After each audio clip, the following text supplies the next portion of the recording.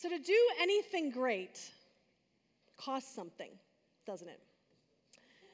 Terry Fox was a young Canadian who lost his right leg to cancer when he was 18 years old.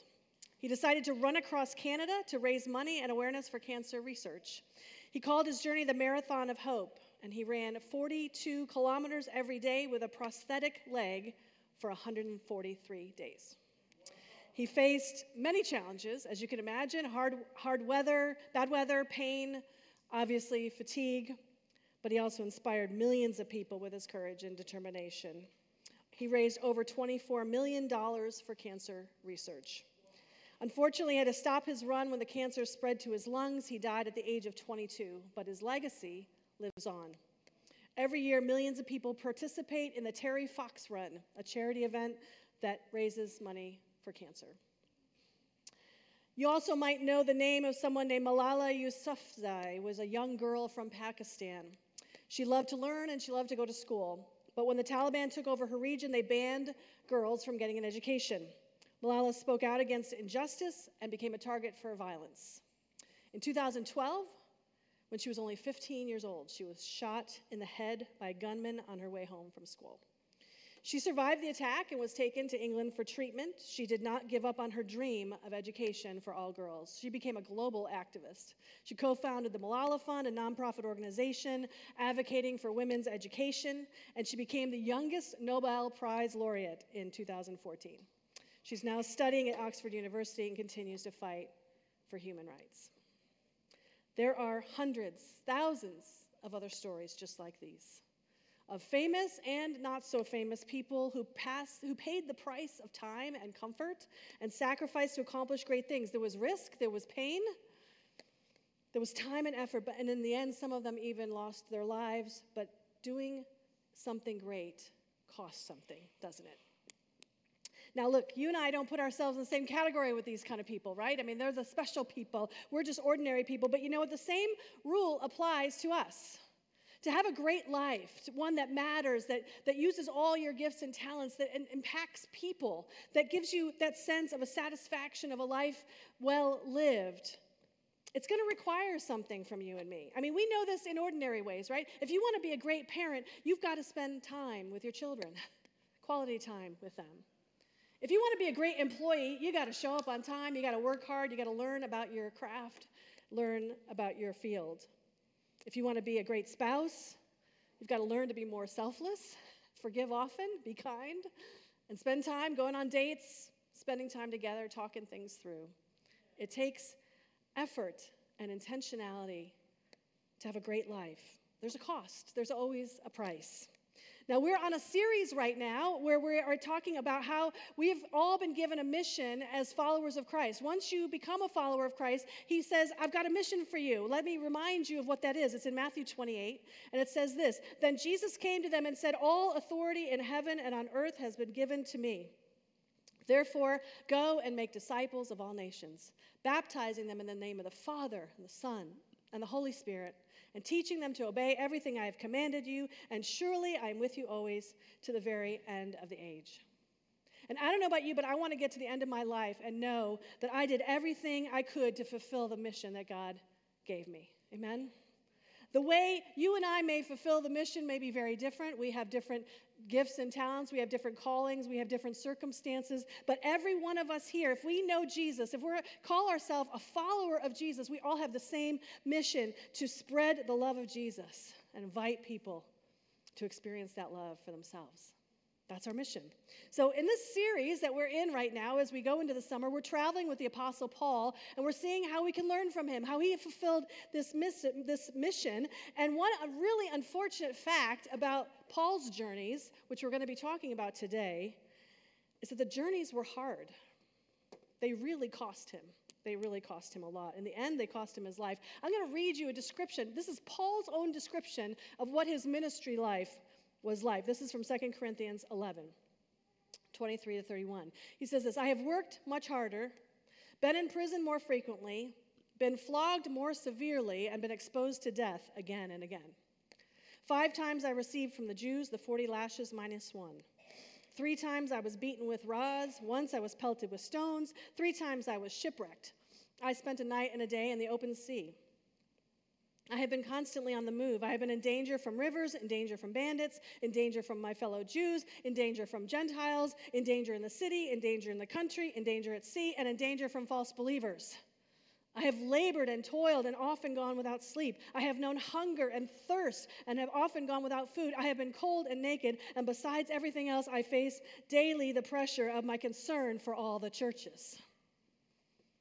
Sounds great. Sign me up. Let's go.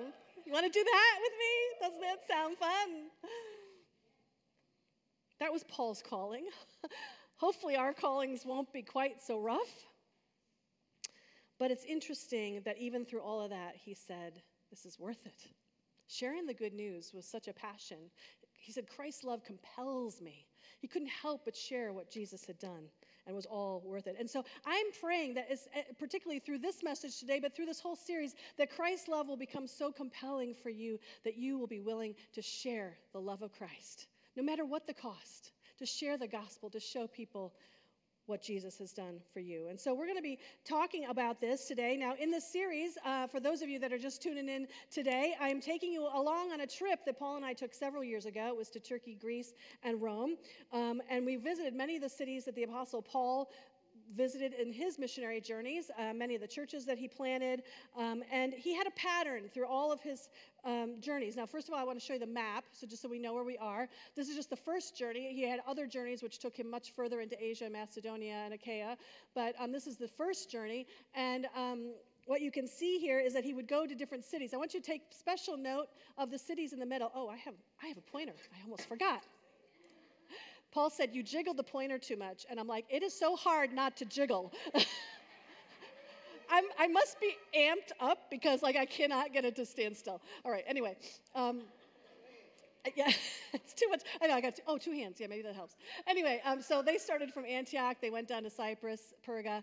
And then I want you to take note. Antioch, this is that middle city that was right kind of like a crossroads for this whole area. So that's Antioch, different Antioch than this Antioch down here. Then they went to Iconium, Lystra, and Derbe. This was the first journey. Their second journeys, like I said, went much further out here, but they always passed through these different cities. And in every city that he went to, they followed the same pattern, okay? He would come to a city, and then he would go first to the synagogue, and he would preach first in the synagogue. Now, I have a picture of the first synagogue that he preached in, Pisidian Antioch. If you go to the next page, you can see the... keep going. There we go. This is the ruins of that synagogue in Pisidian Antioch. So they know exactly where Paul was preaching.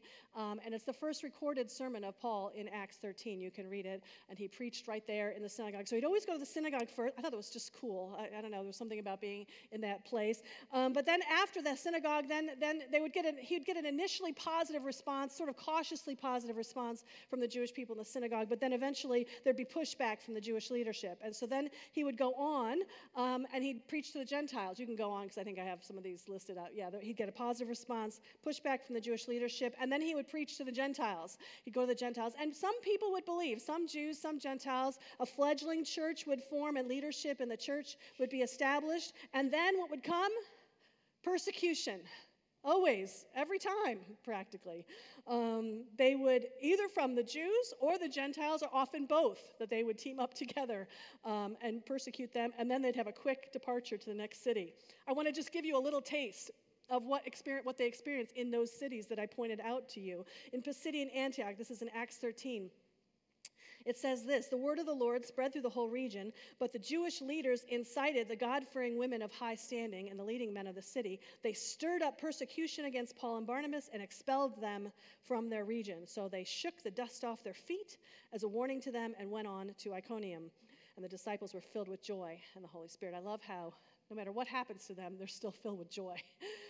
We'll get to that.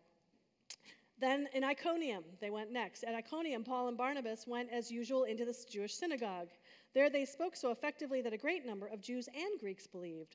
But the Jews who refused to believe stirred up the other Gentiles and poisoned their minds against the brothers.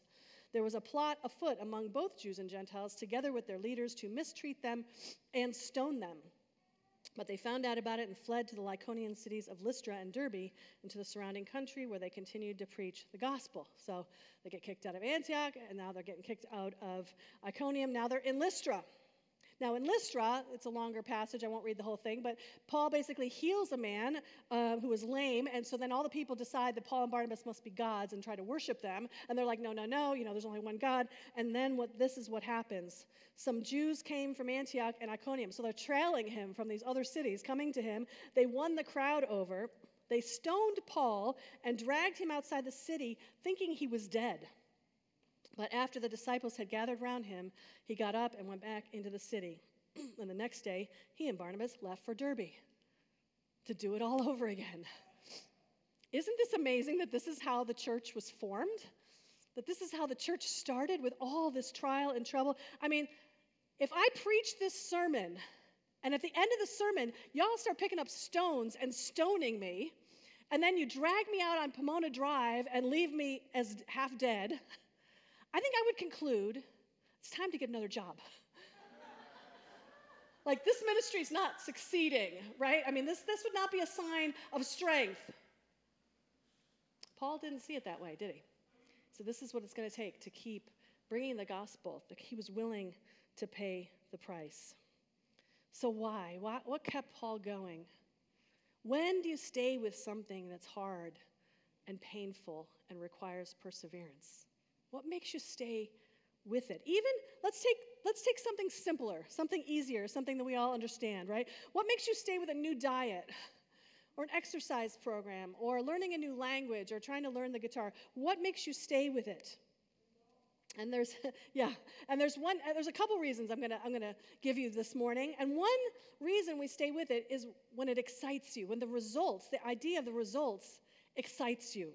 Right? It has to get your blood pulsing a little bit. You have to be excited, like, I'm going to get fit, I'm going to get some new clothes, I'm going to feel better, I'm going to look better, I'm going to speak a new language, I'm going to play the guitar and be able to stand up here with Charles and play with him. Like, you get this picture of it, you can see it, you want it, you put that picture of your skinny self up on the fridge, you're envisioning it, you're excited. The disciples, over and over again, were so thrilled, so excited about what Jesus had done for them. They couldn't help but talk about it. It was so exciting to them. I want you to hear just a little bit of Paul's sermon, that first sermon he preached in Pisidian Antioch at that ruin that I showed you first. This is from Acts 13. This is what Paul said when he was preaching that sermon. He said, "We tell you the good news. What God promised to our ancestors, he has fulfilled for us, their children, by raising up Jesus. Therefore, my friends, I want you to know that through Jesus, the forgiveness of sins is proclaimed to you. That through him, everyone who believes is set free from every sin, a justification you were not able to obtain under the law of Moses." We hear that so much in church, I think sometimes it passes right by us. You've been forgiven of every sin. I want you to think about this for a second. You've been forgiven of every sin. Every sin. Think about all your sins. I know some of you got a lot. I got a lot. Think about your sins. Think about all your sins in the past. Think about the sins you committed this morning before you got here. Every sin, because Jesus died on the cross for you. His blood covers every sin. He has set you free from the law of sin and death. You have been set free. You can now live not under the bondage to sin, but under grace. Under the grace and the forgiveness of Jesus Christ. This is the good news. Has this changed your life? It's changed my life. Nothing will take that away from you. Nothing will take it away. And this is why the disciples were filled with joy, even though people were throwing stones at them. They were just like, we are set free. We're set free. We're set free. I want your blood to get pumping this morning about what Jesus has done for you. I want you to think about what he's done for you, so that you'd then be eager to share your faith and see other people experience Jesus too. I want us to be able to envision us as a missionally minded church, that each one of us is reaching out to our neighbors and our friends and our coworkers and just sharing about our lives, sharing life with people. And then as it comes up, sharing about what Jesus has done for us. I want us to envision new people coming here and experiencing Jesus as they've never experienced him before, and experiencing the love of God through the family that's here and through the worship and through the word. And I want us to see people get baptized and meet together in homes and have Bible study and get set free and get healed. Amen. If we don't have the vision, we might as well go home, church. This vision's not just for me. It's not just for the board. It's for all of us. It's for all of us. What's our vision? Our vision as a church at Gate City Vineyard is this, that we are a welcoming, come as you are community of Jesus followers. First of all, come as you are. We all have a lot of sins. We all have a lot of sins. We come as we are, exactly as we are. And Jesus loves us as we are, and we're a welcoming place, but we become Jesus followers. And when we begin to follow him, what do? We seek to spread the love of God wherever we go and invite people to experience that love for themselves. Here's a clarification. This study is really not about the Apostle Paul. Even though I'm going to talk about the Apostle Paul a lot, it's not really about him. It's not really about the churches he founded, the places he went. The study is about the power and excitement of a story, the story of Jesus and his love. That's what this study is about, how he came and died for our sins and gives us a brand new life. And this incredible yet true story was passed on from person to person in location after location, in improbable places to unlikely people. It was told relentlessly and wisely and compassionately at the risk of beatings and imprisonment and death. Why? Because people were so excited about what Jesus had done for them, and they couldn't wait to tell others about it. See, Christianity is a passed-on faith. And so we who are transformed by the power of Christ are able to pass it on to others who then are able to understand and receive the love of God for themselves. And when they receive it, then they want to pass it on to the next person and the next person until there's a great cloud of witnesses, all attesting to the power of God to change a life, to give us peace in the midst of our anxieties, to give us healing in the midst of our hardships and wounds. This is such very good news. And these new Christians then gathered together, first in city squares, and then they gathered together in house churches, and hundreds of years later in cathedrals and basilicas. And now we're still gathering right here today. Hundreds of churches, even just in Greensboro, we're gathering today to declare the love of God because it is such very good news. It cannot be denied. It cannot be denied, and it has spread all over the earth. Never has there been such good news that has touched every culture, every language, every tribe, every place it goes. It transforms lives. Do you love to tell the story? Do you love to tell your story about what Jesus has done for you? Do you love to tell the story? Amen. I love to tell the story. 'Twill be my theme in glory to tell the old story of Jesus and his love. You know that hymn? We got to sing that one more time. I love to tell the story. 'Twill be my theme in glory. 'Twill be my theme in glory to tell the old story of Jesus and his love. Hallelujah. Hallelujah. That's the story. It never changes, people. Cultures may change, times may change, but the story of Jesus and his love doesn't change. If you're sitting here wondering this morning, I don't know about this story. I don't know if it's true. I have not experienced it for myself. I'm not going to sit here and try to prove it to you, try to convince you. But I do encourage you, maybe after service, turn to somebody next to you and say, tell me your story.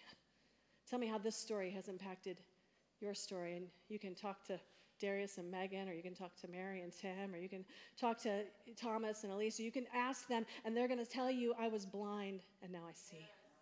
I was in bondage to sin, and now I am set free. I was in fear of death, and now I have life. Amen. What a beautiful story. God loves you and died for your sins so you can have life in his name. Amen. So that's one of the reasons that we stay with something hard, is when it excites us. And I pray that we are excited by what God has done for us. But in other ways, you also stay with something hard when it has to be you. In other words, when there's no one else can do it but you. I would say, having a new baby is a wonderful thing. We have some new babies in the room. Daniel and Collie and Amber and Adam have one. Lisa and Thomas, it hasn't been that long. So, you got this new baby. It's a wonderful thing, but there's a really yucky thing about having a baby, and that is the middle of the night. There's nothing worse, right? I mean, you are in your bed, and you are in a deep sleep. You're not even dreaming, right? You're deep, deep, deep out in, and the covers are warm, and you're all cozy, and all of a sudden, you hear, wah, wah, wah, wah. It's that newborn cry, right? It's not even all that loud. It's piercing, though. Like, you can't ignore it, right? And you hear that thing, and you're like, oh, gosh, I got to get out of bed.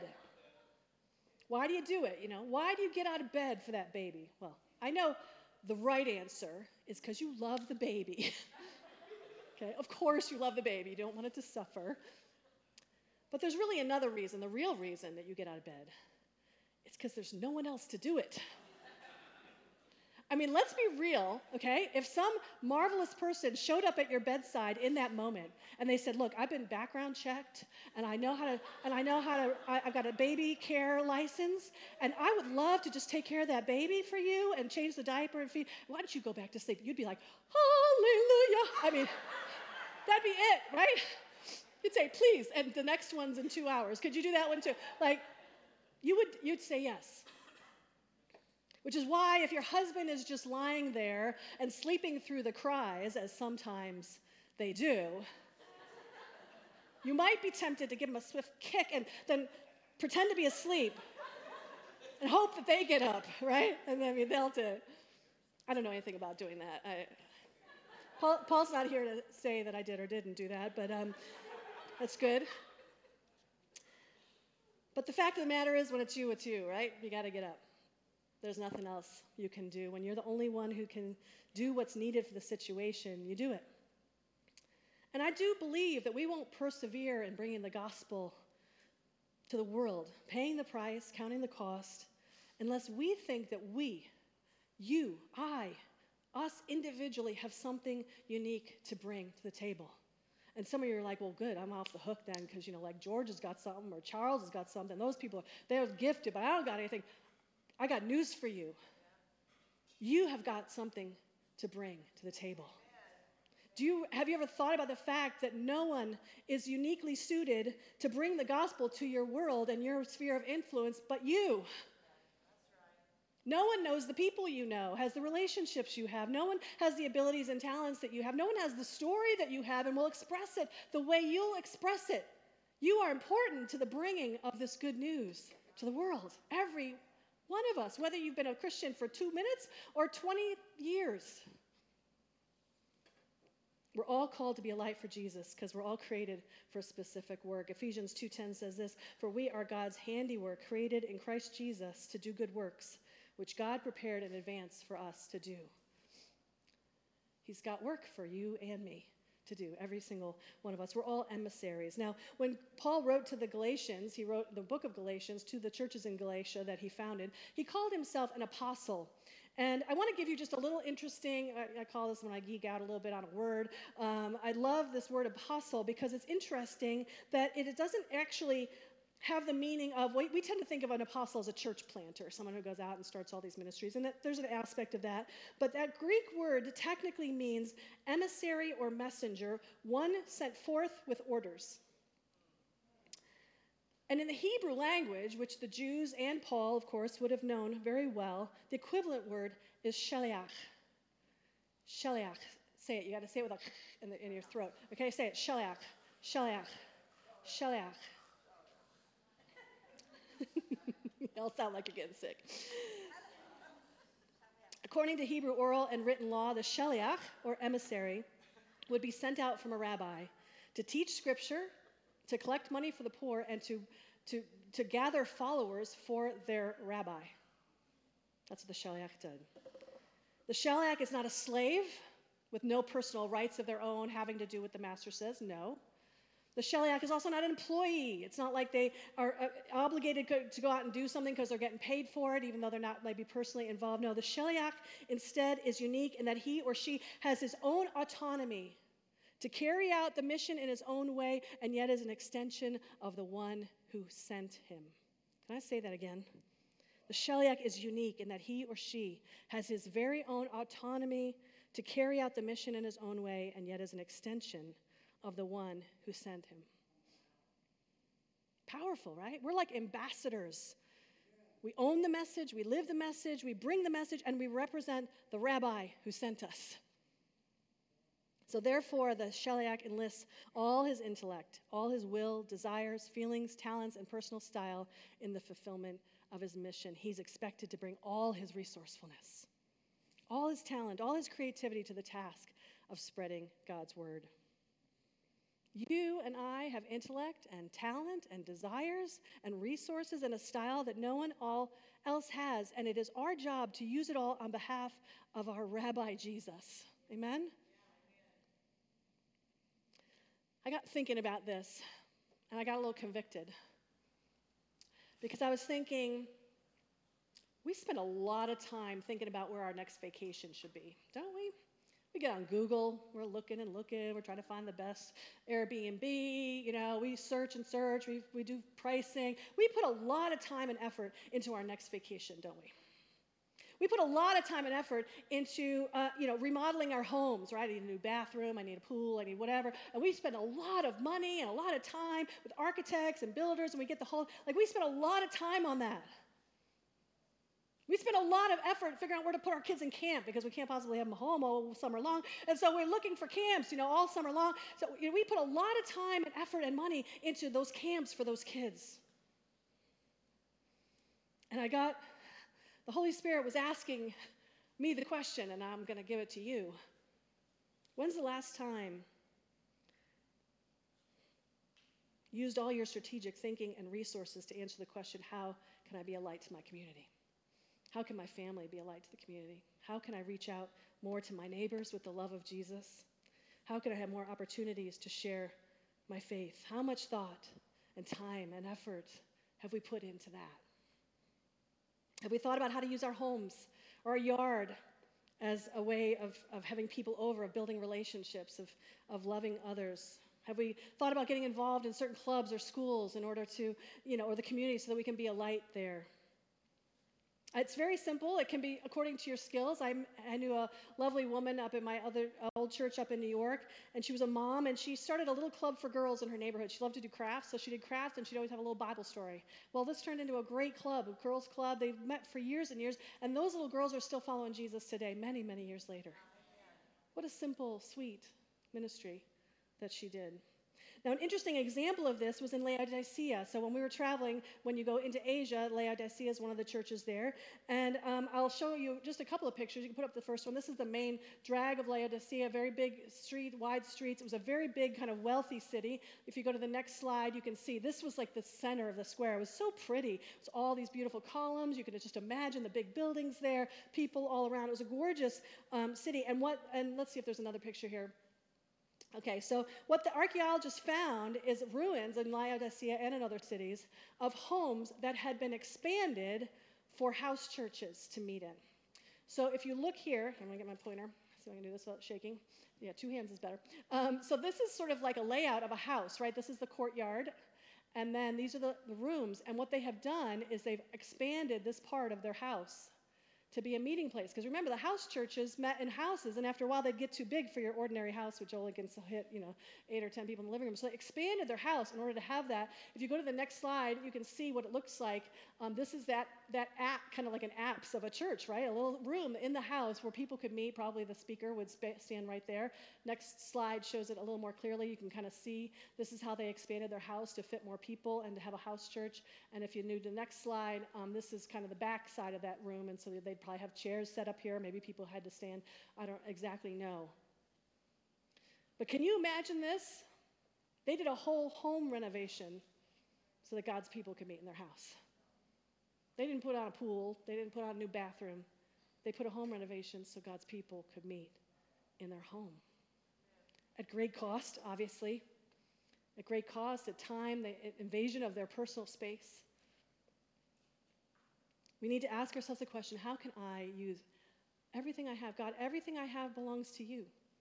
So how can I use everything I have, my intellect, my resources, my time, to be a light for Jesus, to bring the good news all around me. May our prayer be, Lord, use my house, use my time, use my education, use my relationships, my family, use my dog. We have a lot of good ministry with our dog, I'll tell you. You go walking with the dog, you see a lot of people. People love to talk to your dog. Lord, we want to spread your gospel. So this is one of the ways we stay with something that is hard and painful and requires perseverance. We do it when we're excited about it. We do it when we know it has to be us. And lastly, we stick with something when we know it's worth it. One of the kind of sad stories of Acts, and from the first missionary journey, is the story of John Mark, okay? So he was Barnabas' cousin. If we go to the, I think there's a map next. Let's see. No, yeah, there we go. Mark lived in Cyprus, where Barnabas lived. And so Barnabas and Paul set out from Antioch. They went to Cyprus. They picked up Mark. Mark sailed with them, ministered with them in Cyprus, and then sailed with them to Perga. And then he left.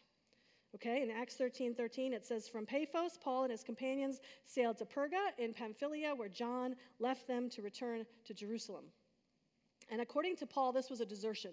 Okay, he was deserting them. Later, at the start of the second missionary journey, Paul refused to take John Mark with him. And here's why. He said in Acts 15, he said, but Paul did not think it wise to take him, John Mark we're talking about here, because he had deserted them in Pamphylia and had not continued with them in the work. And Paul and Barnabas actually ended up disagreeing so sharply over this, they parted company for a time. Why did John Mark leave at that point? Could have been a lot of reasons. One of the reasons may have been that Paul was sick. We know that from the book of Galatians that Paul had been ill while in Galatia. Some people think he may have had an eye problem. Some people think he might have gotten malaria from Perga because it's down by the marshy water. Who knows? And maybe John Mark thought, this guy's sick. Like, this is crazy to be going into Galatia. I don't know. I got to tell you that I had a lot more sympathy for Mark after traveling in this area. Okay, I want to show you a little bit what Galatia looks like.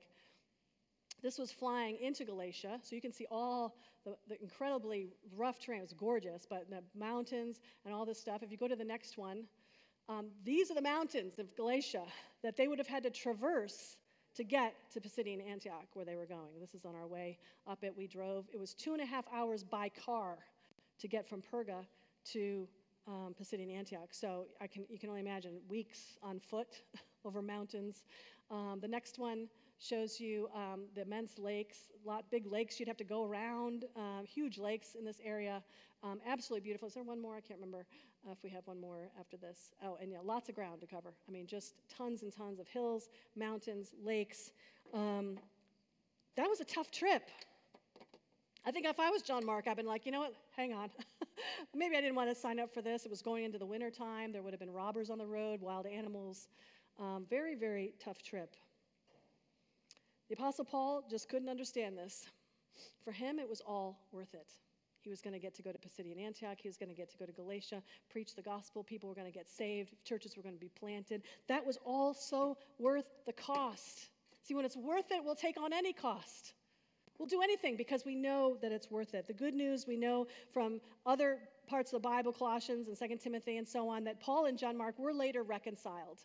And they worked together in ministry again. Mark is considered to be the author of the Gospel of Mark, which is a transcription of the firsthand witness of Peter.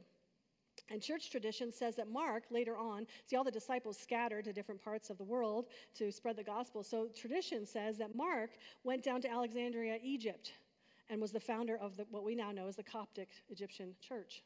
And he also was martyred for his faith. In fact, the description says that he was killed by a rope being placed around his neck and being dragged through the streets until dead. Mark paid the ultimate price. He knew it was worth it. He gave his life for the spread of the gospel. And I kind of love that he and Peter worked together on the Gospel of Mark, because you think of Peter. Peter's the one who denied Jesus, and Mark's the one who failed Paul, but both of them came back and were able to be used mightily of God. It gives me great hope. So is it worth it in the end to give our lives, whatever the cost, whatever the price, to serving God and helping people find Jesus? There's a hard word that we don't often preach on in churches in Matthew 16, but Jesus said it. Jesus said to his disciples, "Whoever wants to be my disciple must deny themselves and take up their cross and follow me. For whoever wants to save their life will lose it, but whoever loses their life for me will find it.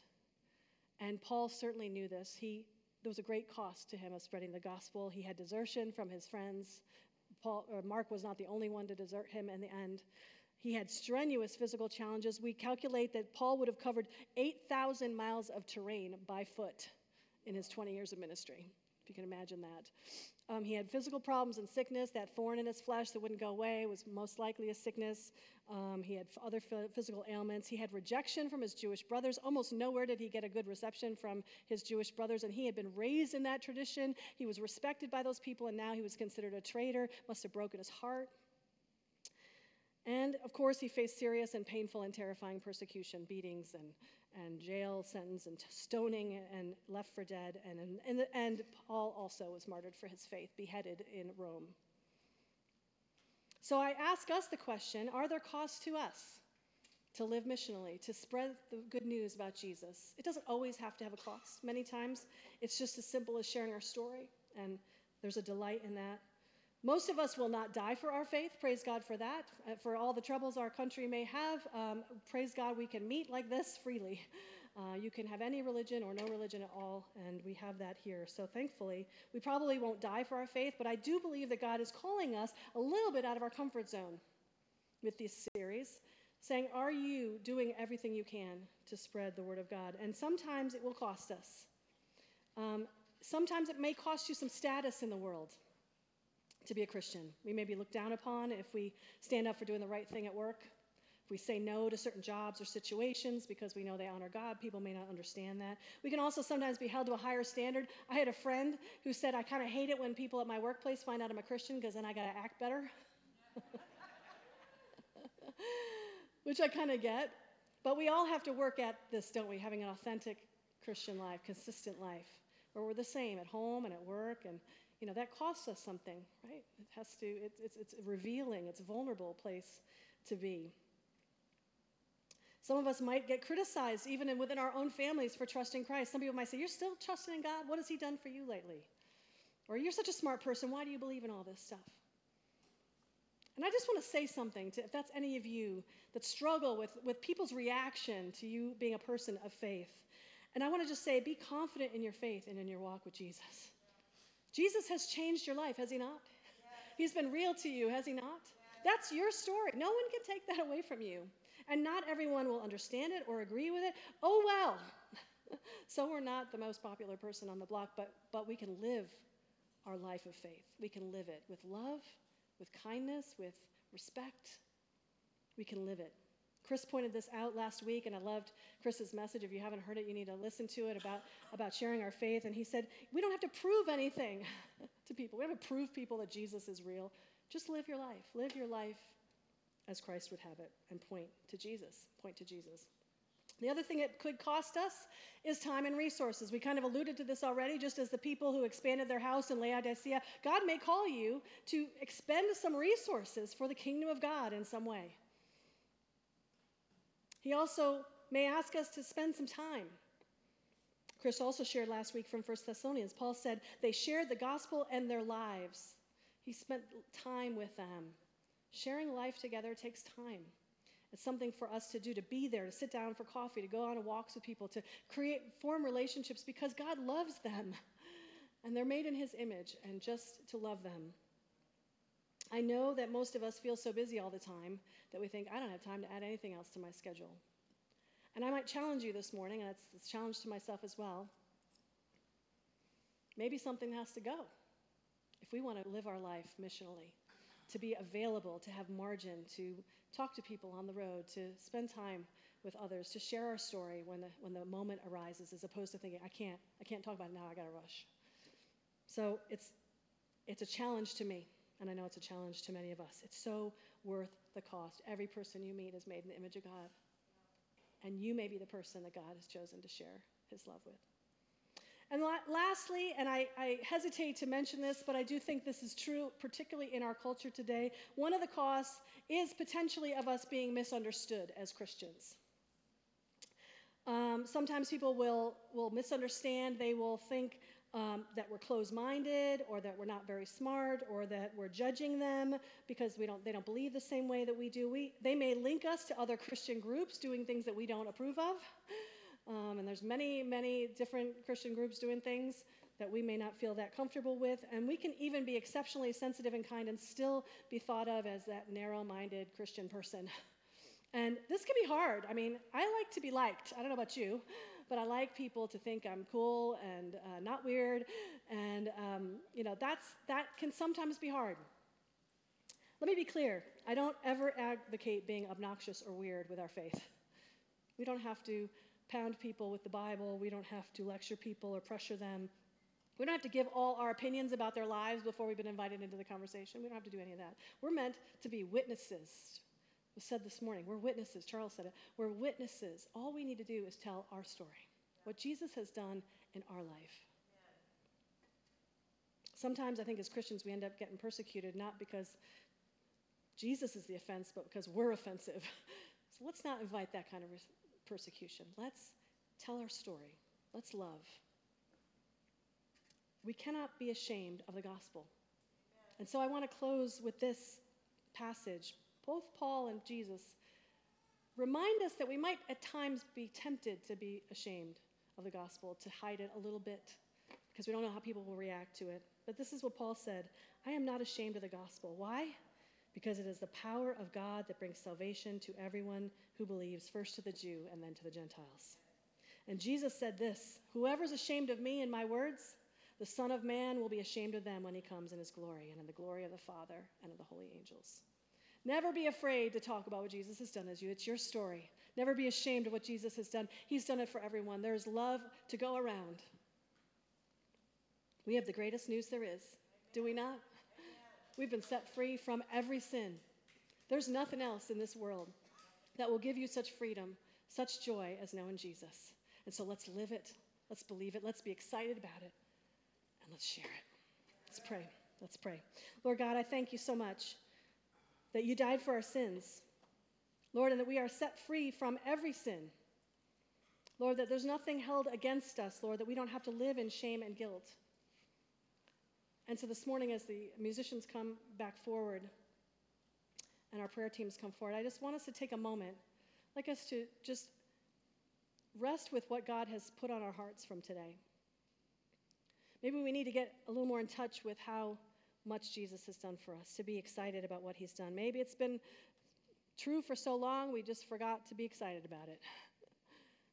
But Lord, we are so glad that you died for our sins, that you've changed our life, that you've transformed us, that you are the solution to our fears and our anxieties. We also thank you, Lord, for where you have placed us, Lord, the region, the people, the families, the neighborhoods, the employment, Lord, where we are placed, Lord. Would you open our eyes to those who might want to hear about you, Lord? We're not going to just throw it out to anyone, but Lord, if you would open our eyes, open up conversations to those who might want to hear a little bit of our story.